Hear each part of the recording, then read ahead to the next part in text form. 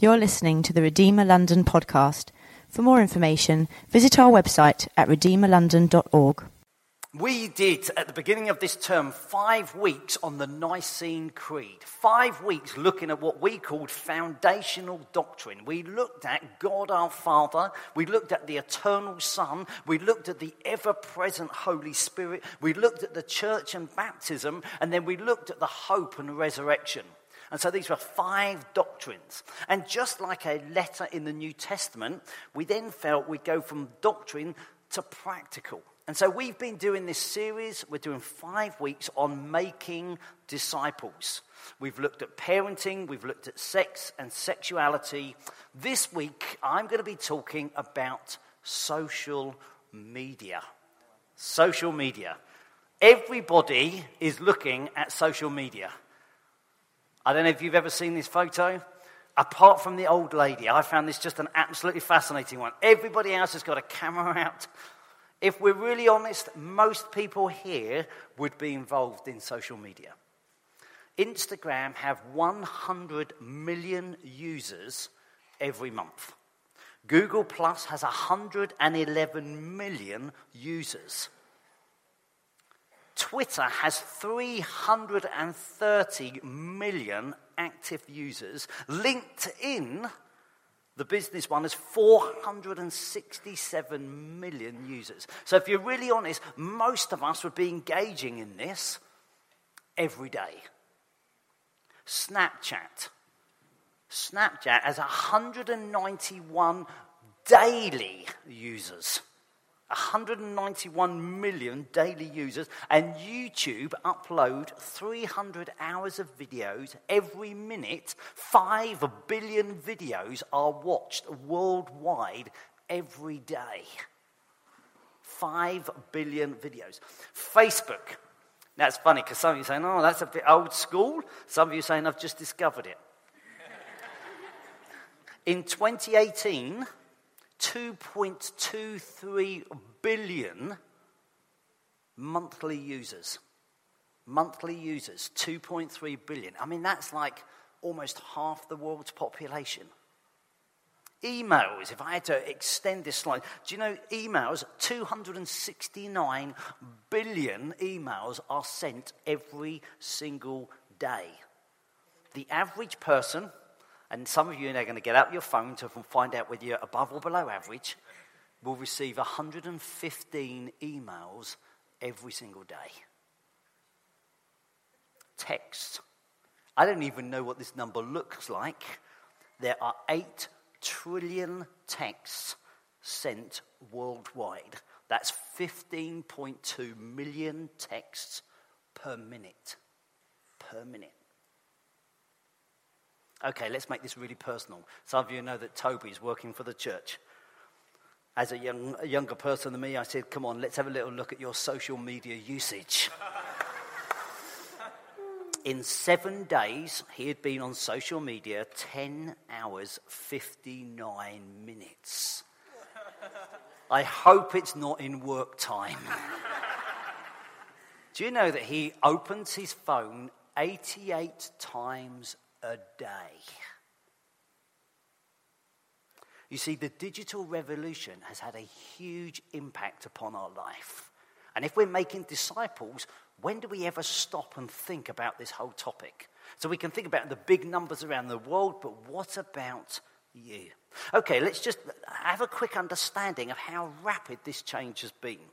So if we went through history from the life of Jesus to 1800 years, the fastest that we traveled in the world was by horse. For 1800 years, nothing went faster than a horse. Until 1804, when the iron horse was invented. It was the steam train. In this country, the first train service came in 1825. So you think all of world history, 1825, we're literally 200 years ago, we started travelling by train. 1844, Samuel Morse, Morse code, he sent a Bible verse. The first thing that was sent by Morse code was Numbers 23, verse 23, which says, what God hath wrought, There was suddenly this opening up. So suddenly news could travel around the world at great speed. The world's first television wasn't invented till 1926, less than 100 years ago. First personal computers were mid-70s, 1975, 1977.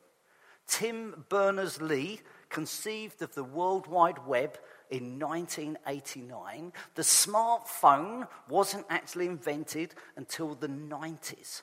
And yet there are 4 billion cell phoners subscribed around the world. So suddenly you think, wow, for hundreds of years we had nothing. And then literally within the last 200 years, things have just exploded like this. I personally believe this is a huge blessing to us. And I'm not stood here this morning trying to say, oh, golly, why is it a blessing? Why? Because it helps us connect. I've banged the drum several times this year about a Bible reading called CBR Journal. And I read my Bible each morning, one chapter, and then I'm in a couple of groups actually, and I just WhatsApp out, this is what I got from the Bible. I can do that because of technology. I have a WhatsApp for my family. Some of you know I've got 2 kids at university. We connect through WhatsApp. Oh, let's put something on the WhatsApp chat. The sat-nav in my car is my phone. I've nicknamed it the Bishop. I'm hoping that he's got advice from above that will get me there the quickest way possible. I always put the phone on the dashboard and say, come on, Bishop, tell me how to get there. Even going back and forwards to my kids at university, I still turn the Bishop on because if there's been an accident, he'll take me another way.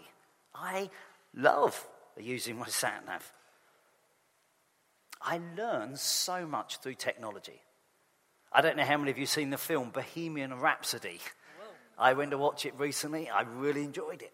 But of course, the minute you come out the cinema, you think, what's true about Freddie Mercury? Well, obviously, we know that he was an Ealing boy. Well, went to college here, but, we're claiming. You suddenly discover, how do I learn? We know that technology makes us a lot more efficient. My son is now living at home and I'm charging him rent. I said to him yesterday on the landing, I don't think you've paid this month. He opened his phone. He said, I have now. You see, that's efficiency, isn't it? It's not like he's got to go down and pull out a load of cash and I've got to hand it and put it into the bank. We are much more efficient because of technology. The possibilities seem endless to travel, to communicate, and to learn. And as we look at this subject, I'm not going to stand up and say, oh, look, does anybody know what this is? It's a book. However, I do want to challenge us on some of the struggles and how do we look at these from a Christian point of view. Cheryl Turtle, she's a psychologist and TED speaker, says this in her book, Alone Together. The social web is bringing increased fragmentation to our lives. We have moved from conversation to connection, from talking to texting, from solitude to isolation, from interdependent to interconnected. And so she's saying actually there's this very sort of subtle shift that actually what's happened is we've so loved the benefits of technology, have we stopped to think about how it could be impacting our lives? A book that I've used quite a bit, I was going to say buy it and read it, but actually you got quite a summary of it this morning, Struggles by Craig Groeschel. He talks about some of the struggles that we can have as a Christian because of the whole social media explosion. Firstly, how do we recover contentment because of the struggle with comparison? So the minute you're on social media, we compare. And they always say, don't they, comparison is the enemy to joy. The more we compare, the less satisfied we are. Never before have we had so much and yet been so dissatisfied. We can have financial envy, we can have relational envy, we can have circumstantial envy. social media often leaves us feeling slightly depressed. If we're really honest, we know what the inside of our life is like, and we just look at somebody's best bits. And we see the real of, oh, they're having lots of fun and they're experiencing this. And you think, oh, they're out tasting that. They've gone to Gales already in Ealing Broadway. I haven't even got a Costa yet. We can feel like that. How, as Christians, even with social media, do we celebrate the success of others? How do we have an attitude of gratitude? Nikki and I have been playing this game recently. Come on, let's think of 5 things we were grateful for from the day before. Just list it. Oh yeah, I'm really grateful for that. I was chatting to somebody else in the church, and they said, I've decided to do a cynicism fast. So when I start getting cynical, I'm just going to think, no, I'm not going to give in to that. I think that's something we've got to challenge, a recovering of contentment. Our Father's given us so much. The danger is it erodes it. Second struggle that I think we can have with social media, restoring intimacy because of the struggle with likes. The more we relate online, the more we desire face-to-face contact, but the more evasive it becomes. I know we have a front row of Americans over here, so I shall look to my left as I bring this stat. The average American has 338 friends on social media, but honestly would say it only knows 2 people closely. The average American confessed to this, that 25% have no close friend at all. So what's happened is through social media, we've become addicted to affirmation, and we now consider community what before was just communication. And so we don't really get to know people, but we've just thrown out some facts about ourselves. Craig Rochelle said in his books, we're living for likes, but longing for love. The Bible talks about a personal God who loves us. And the Bible doesn't just talk about this relationship with God. It talks about a genuine relationship with one another. So often we talk about, oh, fill in your form. Why? Because actually we want to connect. Why do we say, oh, come to church, you could listen to the podcast online? No, because there's something about relationship together. Number 3, what's one of the struggles for Christians in a social media world? Revealing authenticity. Because we have the struggle with control. The more filtered our lives become, the harder it is for us to be genuine and transparent. And yet, if we're really honest, we often connect to people in their weakness. I know my wife and I went through a very difficult time in our lives probably about 8 years ago. And actually, I found people have connected to us much more when you've almost been broken and you've shared honestly than when you're always saying, oh, everything's going really well. Knowledge has become consensus. We struggle to accept the all-knowing God because we want to be in control. As a Christian, how do we go back to being genuinely authentic? Number 4, what's the struggle for a Christian under social media? Well, I think this. How do we resurrect compassion? Because we have the struggle with desensitization. The more pain we're exposed to, the more difficult it is for us to care. We become desensitized to the people and world around. I admit this myself. I watch a commercial and I think, oh, golly, that's terrible. How could I help? I then see 2 other commercials, and by the end of that, I've forgotten that I was going to do anything in the first place. I know that Matt Fontenon challenged us last week about homelessness in Ealing. And I know that he got the tent up over the back there, and he said, oh, come on, let's gather some stuff, let's make some packs, let's give it to the homeless. And rightly, we all applauded him. And yet the challenge can be that we get so busy and we forget how many of us have brought stuff. Please don't go straight off to Morrison's now. You can do it at the end of the meeting and bring it back. But that's one of the challenges of social media age. The funny dog and the hungry man come up at the same time and are given equal weighting.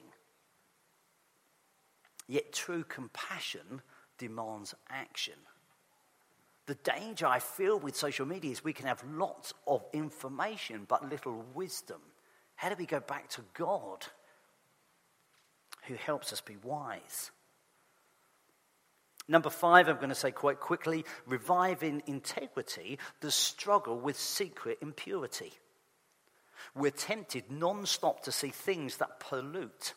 I was a paper boy when I was 13 to 18 for 5 years. And let's be honest, if you wanted to look at pornography in those days, you turned to page 3 in the Sun. You'd have to go and find it.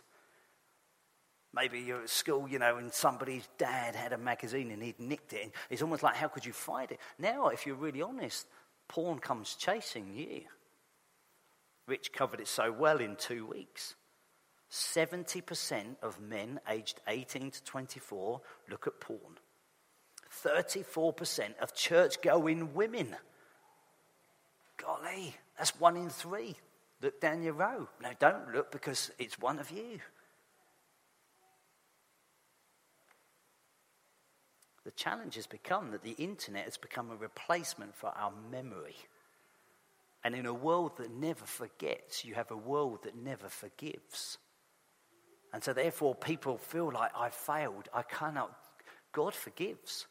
Wasn't Amy's word encouraging this morning? Because God takes people that are broken and forgives them and uses them. Whereas the danger so often with social media is something you posted 10, 15 years ago gets pulled up. The world never forgets, but God forgives. Number 6, remembering encouragement, the struggle with constant criticism.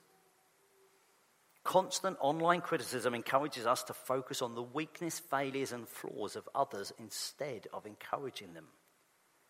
I read this week that more than half of young people using social media have been bullied.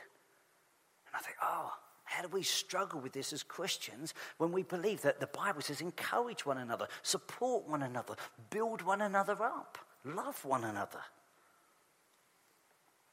Number 7, reclaiming worship, the struggle with idolatry. God wants to be first in our lives, but people find it increasingly difficult to follow Jesus in a selfie-centered world. Idol isn't anything that you want more than God. Our culture says show yourself, but Jesus says deny yourself. Our culture is about exhibiting ourselves, and yet we're called to a life of humility. How do we walk the fine balance between social media? I'm not saying it's all bad. I'm just saying this is a struggle for us as Christians. Number 8, my final struggle, and then we'll bring some solutions. Replenishing rest, the struggle with constant distraction. We live in a world with everything at our fingertips. It's overwhelmingly exciting, but we need to rediscover rest and solitude. I read this week about something called nomophobia. Nomophobia, the fear of being without your mobile device. I know that we're baptizing 2 students later. I read this week that some students are so concerned about being disconnected from their mobile device, they even take it into the shower. We laugh at that. 87% of teenagers sleep with their phone. 89% of adults check their emails on holiday. Tim Challies, he's also written a book which I found very helpful on this subject called The Next Story. He said, with the ever-present distractions in our lives, we quickly become a people of shallow thoughts, and shallow thoughts lead to shallow living. And so we suddenly think, we believe in this infinite God who's so deep, who loves us and wants us to take him, but we just go shallow. The technology that declares to you, be yourself, be free, is so often the technology that enslaves us. We cannot be in 2 places at one time. If I'm telling the world that I'm having a date with my wife on Facebook, she's telling me, you're actually engaging with your friends and not with me.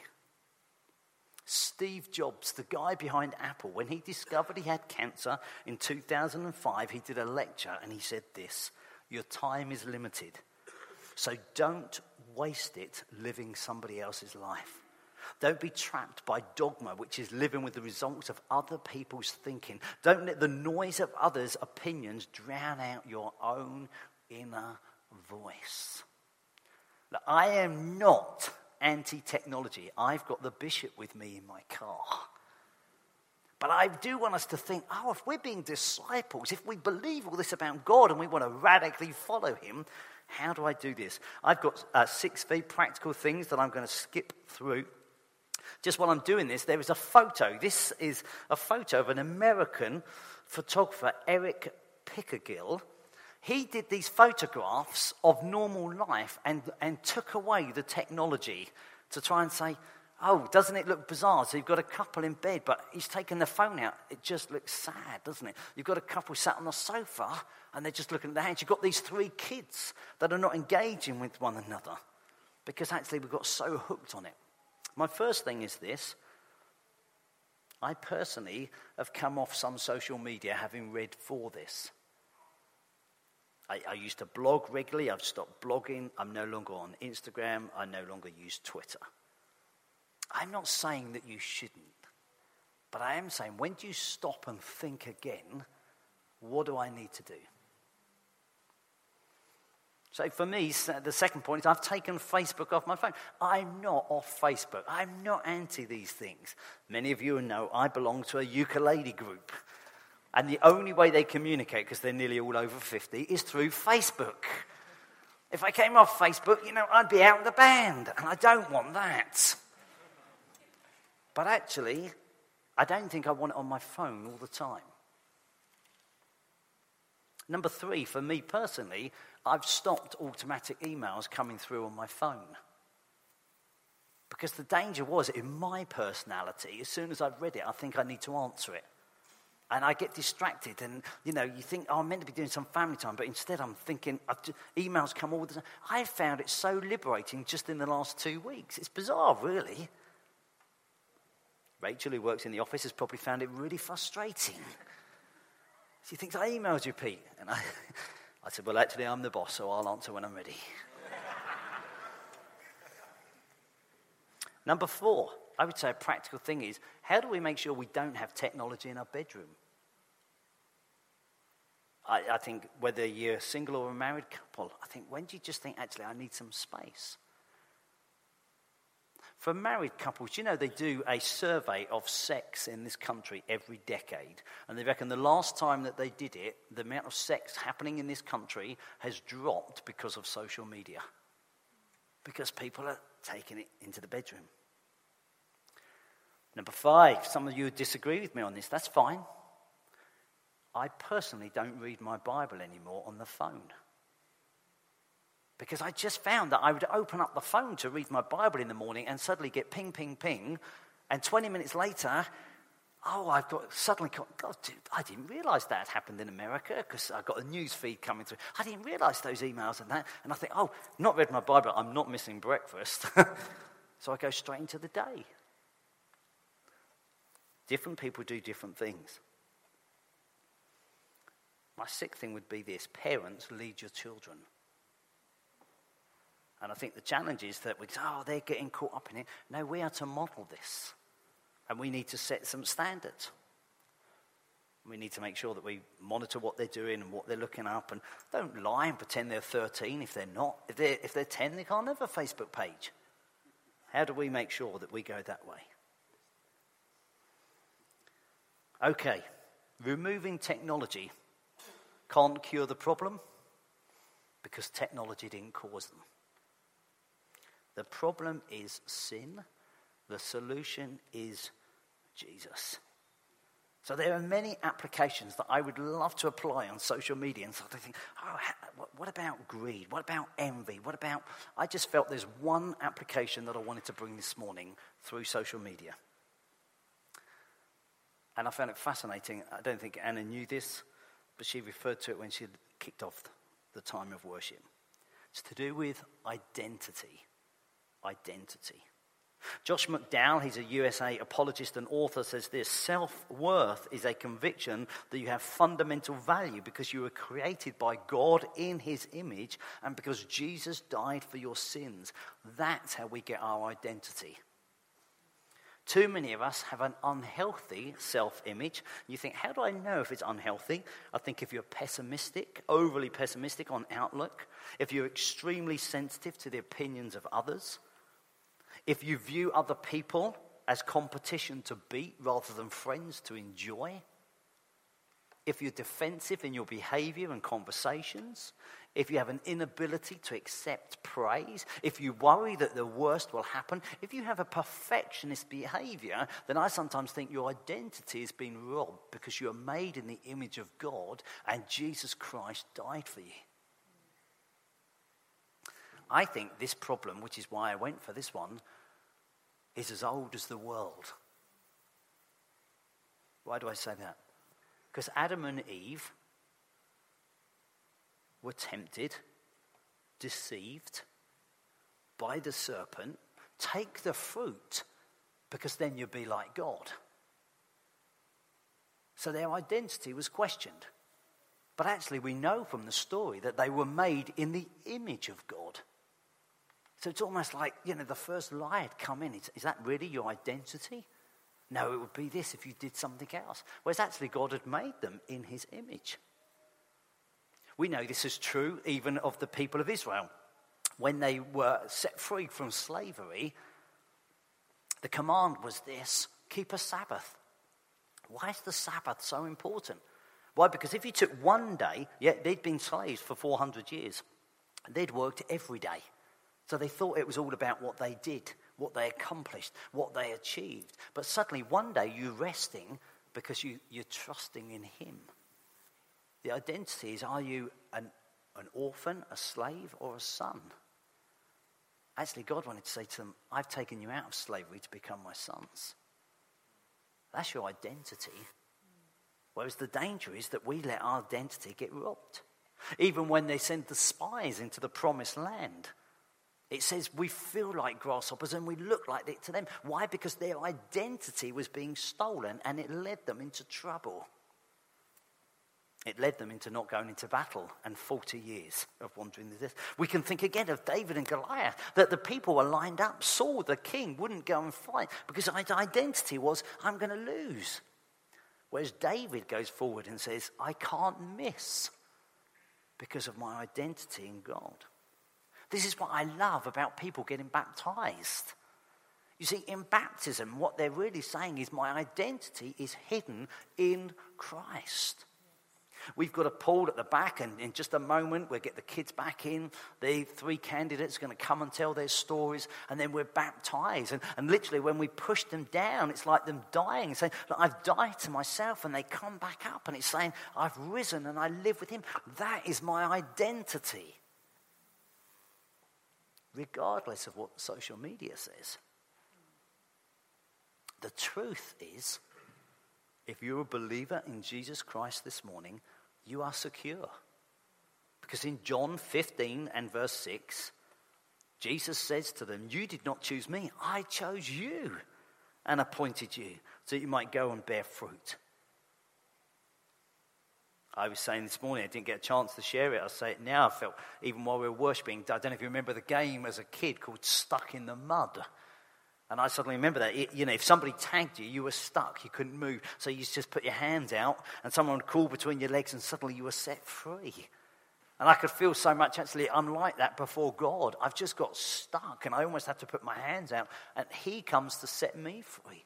This morning you think, oh God, all these words are so good, but I don't even feel I can reach out to God. Just where you are, he comes to set you free. He chose you. You did not choose him. It says in the Bible, your identity is the fact you are significant. Hebrews 4 verse 6 says, let us approach God's throne of grace with confidence so that we may receive mercy and find grace to help us. You're significant because of what God says, not because of what media says. You're loved and accepted because of him.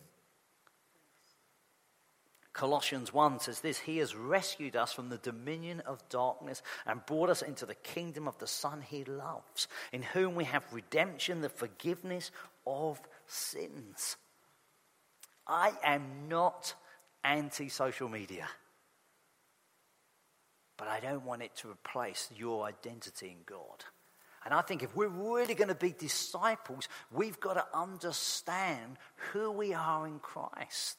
And that's not to say that we don't appreciate the benefits and use them, but we don't let it rob us of our identity, because the Bible says we're something completely different. Yes. Not because we're good enough. Yes. The only thing we offer to our salvation is our sin. But he offers us unconditional forgiveness. And that's why I think it's going to be so wonderful. I'm going to hand back to these guys in just a moment. And we're just going to go forward and think, it's not about me, it's all about him. We're going to hear these 3 stories. But just for one moment before we do, I'd like to take a moment to pray for us.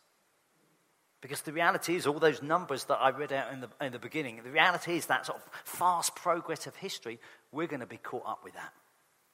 And the reality is there's going to be some of us right now that you think, in fact, Pete, I've probably checked social media 4 times since you've been preaching. You thought I was taking notes. And if nobody's retweeted me, I'm very disappointed. Some of you know, if you're totally honest, you just got sucked into it. And even Saturday this morning, you think, I don't want to get sucked into that. I want to realize my identity is in what Christ has done for me. So I'd love to take a moment to pray.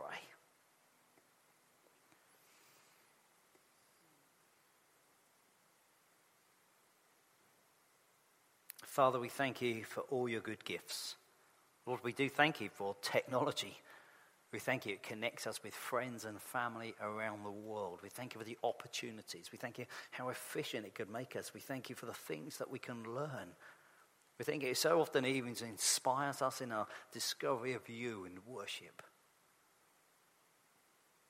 But God, we do want to come this morning and say, we don't want that to be the basis of our identity. We don't want to feel like we have to keep looking back to see how many likes we've got. We don't want to feel like we have to keep filtering photos to make ourselves acceptable. Putting a mask out there. God, we thank you that we can come to you knowing that because of Jesus Christ, we're as loved as we could ever be. We are forgiven and accepted because of him. Help us to be radical disciples for you in this ever-changing, fast-paced world. In Jesus' name we pray. Amen.